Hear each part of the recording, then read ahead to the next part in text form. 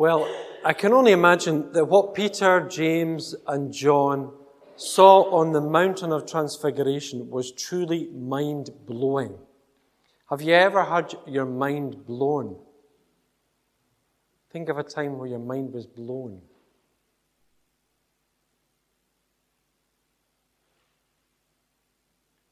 My mind's blown every day when I look at creation and look at some of the detail in creation. You just need to look at a small flower to have your mind blown, but there will be lots of different ways in which we can be grasped by awe and wonder and be stopped in our tracks. Maybe we see that in each other. But Peter, James, and John must have realized, I think, that there was something about Jesus, that he was more than just Jesus of Nazareth, the carpenter. He was much more than that. He was filled with a presence that marked him out as different.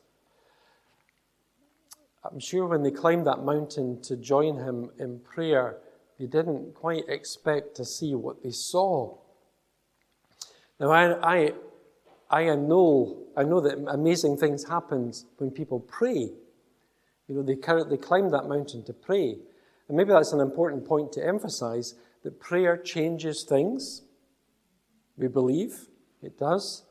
The great things can happen through prayer, and great battles are won on our knees, so to speak.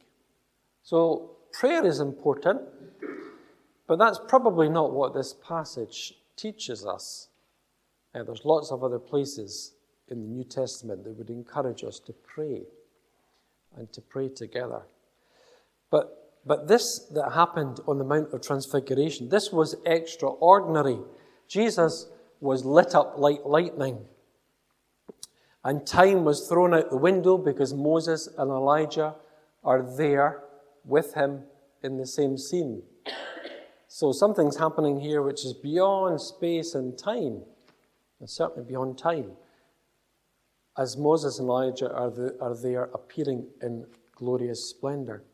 And then Luke tells us in the passage, he says that Peter and his companions were very sleepy. I mean, how could you be sleepy in a situation like that? They were very sleepy. And they gradually became fully awake. And when they became fully awake, it says, they saw his glory. So is there something here about people being sleepy, people gradually awakening to the glory of God? Maybe there is a realm of existence to which people need to be woken up to. And I think that's what Jesus is all about. It's about showing us that there is a realm of existence beyond the physical and natural, that there is a communion of the spiritual and the physical. There's a coming together of human flesh and the divine anointing. That's what the incarnation is, I think. And that's what I think in glorious light Peter, James, and John are witnessing on this mountain. Actually, I think a lot of our faith, or certainly a lot of my own personal faith, is a growing journey into becoming aware or wakening up to the truth. It's true when Paul says we see things dimly, but there'll come a time where we see things more clearly. And I think to grow up in salvation means to grow up in our understanding, to become more and more awake to the truth. And I think this transfiguration story is about what people see and about how people see things. Now, if you're like me, then your faith is changing all the time. I feel that my faith changes and develops all the time. It seems to change when I meet certain people, when I hear their stories, when when I read the Bible, when I pray, when I read something by somebody that makes me think, or when I see something for the first time. All of those things can influence my faith, my understanding of who God is and how God exists in the world. Our faith isn't given to us the day we decide to believe, and that's it, left the same for the rest of our lives. It's not. It's there to evolve and to grow with us and to grow in our understanding. Now, I've been really challenged by Richard Rohr. Now, Richard Rohr is somebody I wouldn't normally read, I have to say. But he's written a book called The Universal Christ. It's only just out this year. And it's challenged a lot of my previous understanding of what it is to believe, who are believers and who are non-believers. It's rocked a few certainties, and that's not a bad thing, because it's not good to be too certain, especially when it comes to things of faith. There are obviously, the substance of the faith is good to be certain of, but what I mean is how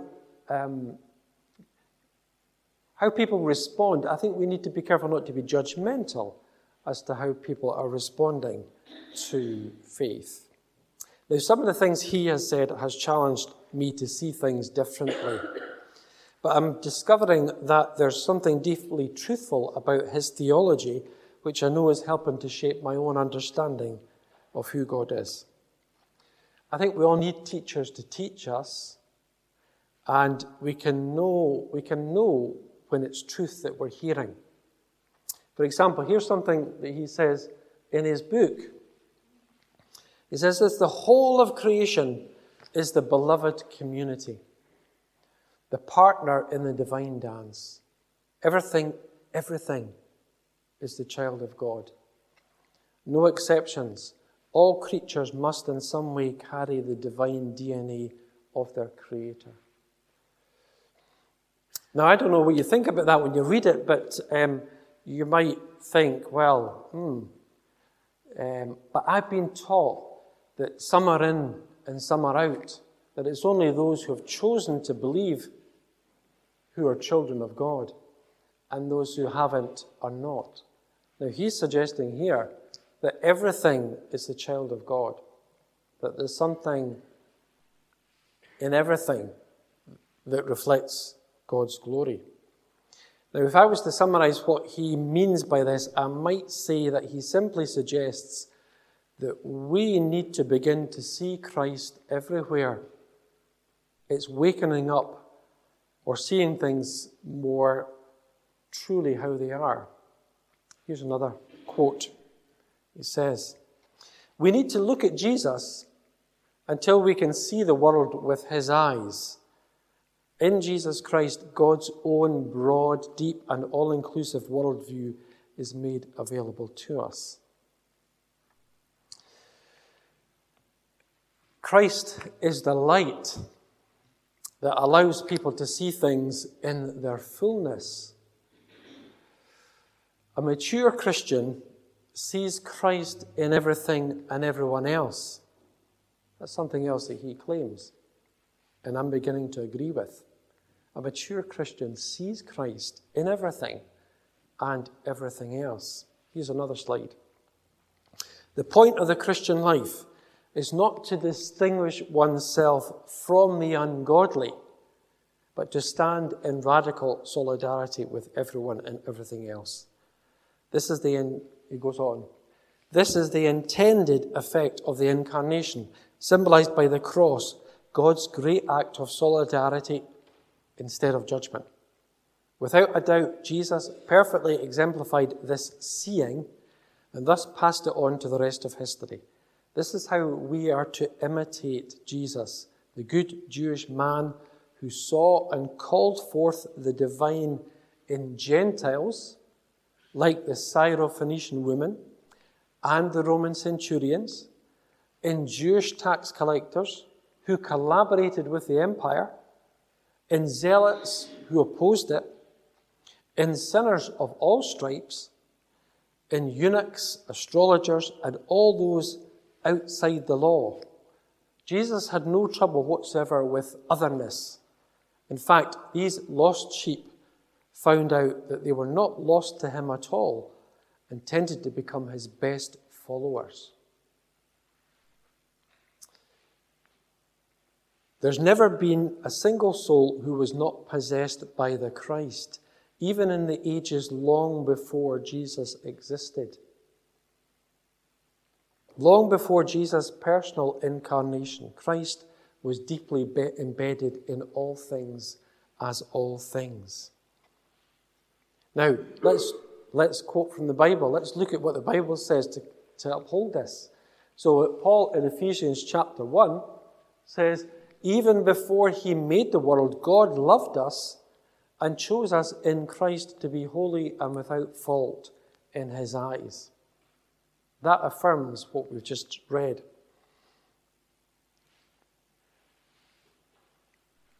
And the next one, he says this, you're a child of God and always will be, even when you don't believe it.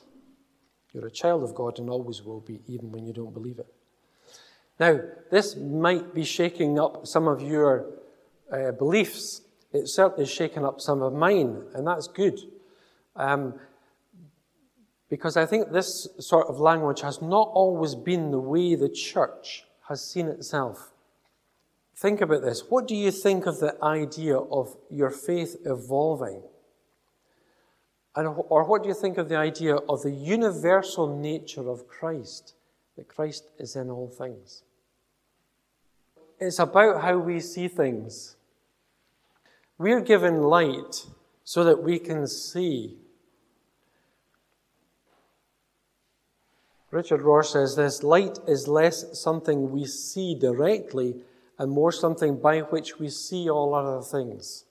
We need Jesus as the light of the world in order to see all other things. So when Jesus calls himself the light of the world, he's not telling us to look just at him, but to look at life with his all-merciful and non-dualistic eyes. Next slide.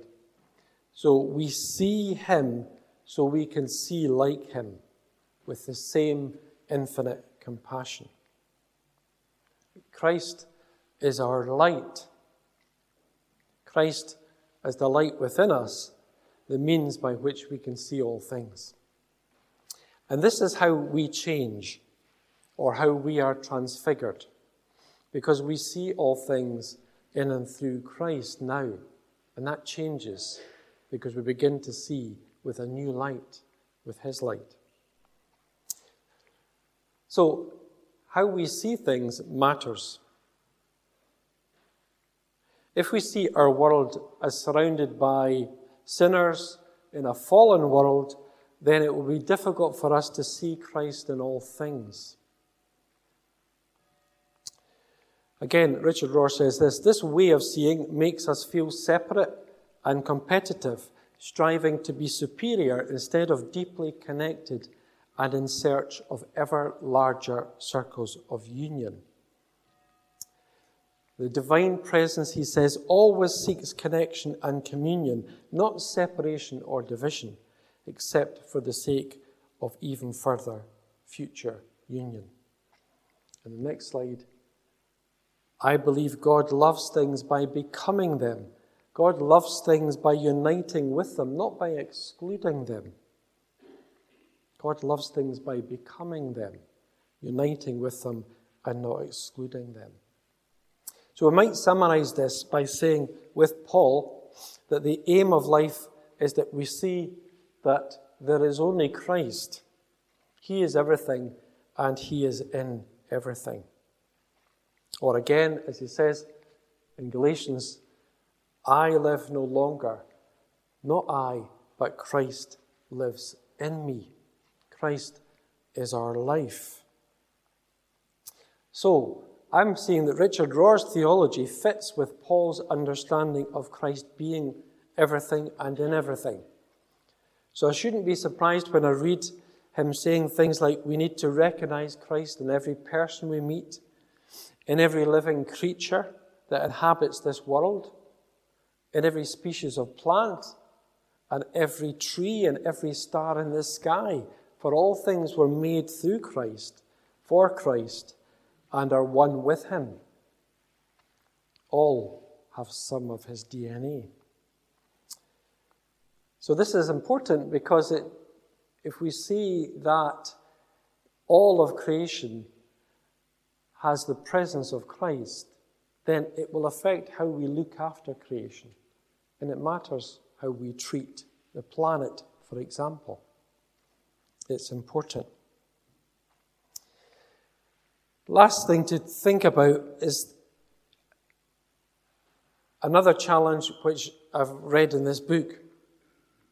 He says that you and I have never been separate from God, nor can we be except in our mind.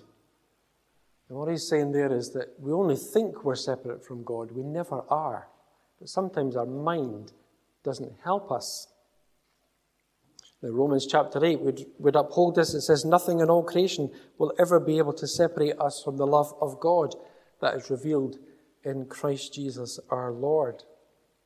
So if it's true that we can only ever think we are separate from God, then the solution is to stop thinking. And I can understand that because I can see that being in Christ isn't a rational thing, but it's what we are. We just need to stop overthinking it and just feel it. Let it happen. Know it in a real way. We might even say in a subconscious way. So I can say now that I can see that in Christ all of creation is one with God, one with the divine anointing. And I'm waking up to what being in Christ means. And I think this is what God wants us all to see. Actually, maybe you already know this, and it's just me that's waking up. Remember when Moses came down the mountain from being with God, and his face was shining so brilliantly with the glory of God. But after a while, the glory faded, and Moses had to put a veil on his face to stop the people from gazing at it as the radiance faded away. I think we know we're a bit like Moses in that the glory fades the longer we think we are apart from God. Remember, we can never be apart from God. We can only ever think we're apart from God. But things like trouble and hardship, pain and grief, wrong ways of living can cause the glory to fade. Or another way of saying that might be it causes or hampers our ability to see properly because we don't see with the light that Christ gives. Yet even in those times, the Spirit is calling us back and calling us deeper in.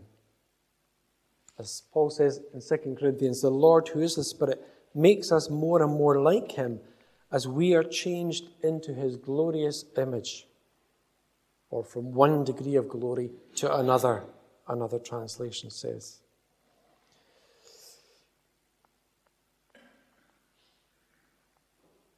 When Jesus promised that some of his disciples would not taste death before they would see the kingdom of God coming in glory, I think what he was pointing to was not just this episode on the mountain of transfiguration. But beyond that, he was thinking about his death, his resurrection, his ascension, the coming of the Spirit at Pentecost with the birth of the church as the body of Christ. That's what he meant by being glorified. All those things would be a revealing of God's glory. God is revealing his glory through all creation, through me and you, through every other person and every other creature. We need our eyes to be opened to see this. That's why we need the light of the world to help us to see. And whenever anyone turns to the Lord, the veil is taken away and they can see clearly. Let's pray together. Let's pray.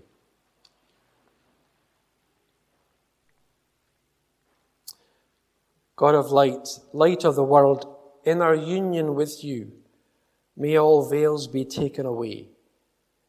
May our eyes be opened. May we see Christ in all things.